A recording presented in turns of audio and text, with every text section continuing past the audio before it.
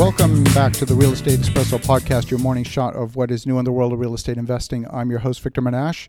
Today we have a special guest. We have with us Mr. George Ross. George was Mr. Trump's attorney for many years and his advisor, part of the Trump Organization, and we're just thrilled to have you with us. Welcome to the show, George. Thank you. Glad to be here.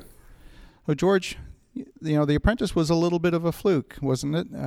I know you got onto the show at the request of Mr. Trump. Tell us the backstory, how you got on the show. Well, it was very interesting at that point. It was totally unexpected. I walked into Donald's office one day, and he was telling me he's planning on doing this show, and he needed somebody to be a judge. So he asked me if I would do it, and he says it'll take you 3 hours a week. So I thought that was great because I can handle 3 hours a week. I didn't realize he was talking 3 hours a week to work on all of his stuff, and the rest of the time you're on the show. Wow. By the time I figured it out, I was already in the 4th episode, and I couldn't get off. Wow.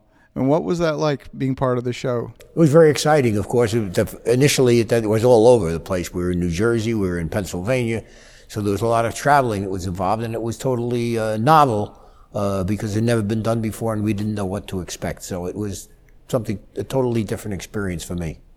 Well, and Mark Burnett originally was the producer of Survivor, and I guess The Apprentice was kind of an urban version of Survivor. Correct. That was Mark's idea, and he's brilliant. He's figured it out, and it was certainly a program which was appropriate at the time, and the fact that he had Donald as the host or the spokesman was a brilliant move. So why did the show make sense for Donald and for the Trump Organization? Why? Well, I would say for Donald was concerned, first of all, it gave him exposure. He's a showman by nature, so he liked that, coupled with the fact that he saw the opportunity to reach a lot of people, which would improve his brand. And in addition to that, he had the opportunity, if the show was successful, that he could sell the show because he had the rights outside of the United States, and they were readily saleable if the show was successful, and he thought it would be successful. So NBC produced the show with rights in the U.S. and NBC produced the show. They had all the rights in the United States. They paid all of the costs in connection with the show and the camera work. And they had the rights in the United States, but Donald and Mark Burnett shared the rights elsewhere outside the United States that they could sell or dispose of as they want to, and they were very valuable rights if the show was successful, which it was. That's wonderful. And take us a little bit behind the scenes. How was the show put together? You know, it's a reality show. I'm guessing it's unscripted. How did that all come together? Well, it was unscripted. That's the way it was set up. So it was set up to be unscripted. So you didn't have to worry about saying the wrong thing or saying it again. And effectively, they just put the episodes together based on what was filmed and also who got fired and what was involved in the boardroom, which was really the main element of the show. And then they put together some type of a series or a show that would be attractive to an audience, and that's what they did. You know, as an audience member sitting there watching the show, you know, you're thinking about what's it like to work in the Trump Organization, what's Donald like to interact with. How much of that, or how much of what was on the show, would you say was show and showmanship versus really the way, you know, decisions get made in the organization? No, I think let's face it was entertainment. It wasn't a reflection of what happens in the organization and how Donald operates at this you never knew what was going to happen because you didn't know how the contestants would operate. So it was something that was just handled as it came up on an ad hoc basis.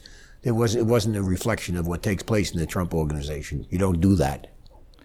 I'll bet when you were sitting in law school at Clemson University, you weren't thinking, "Boy, this is my ticket to being on a TV show." No, but it wasn't in law school. I was never in law school at Clemson. I was undergraduate. Oh yes. But later on, when I was in law school at Brooklyn, I never felt it was my ticket. I thought that it's an episode to be as part of what Donald wanted me to do. It was fine.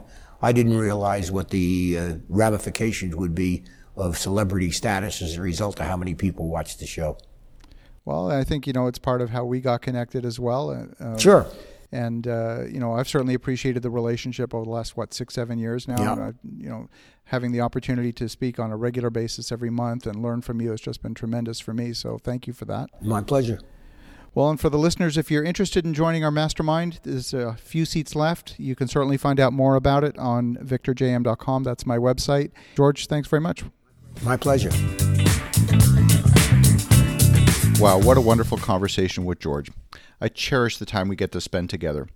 And the time that we get to spend together every month on the Mastermind is nothing short of magical. So if you want to participate, where you get an opportunity to ask questions from a man who's been in business for 60 years, who has literally done more real estate deals in New York City than anyone else alive today, definitely you want to come and join our Mastermind. There's only a few seats left. You can sign up at victorjm.com, and in the meantime, have a spectacular day, make some great things happen, and we'll talk to you again tomorrow.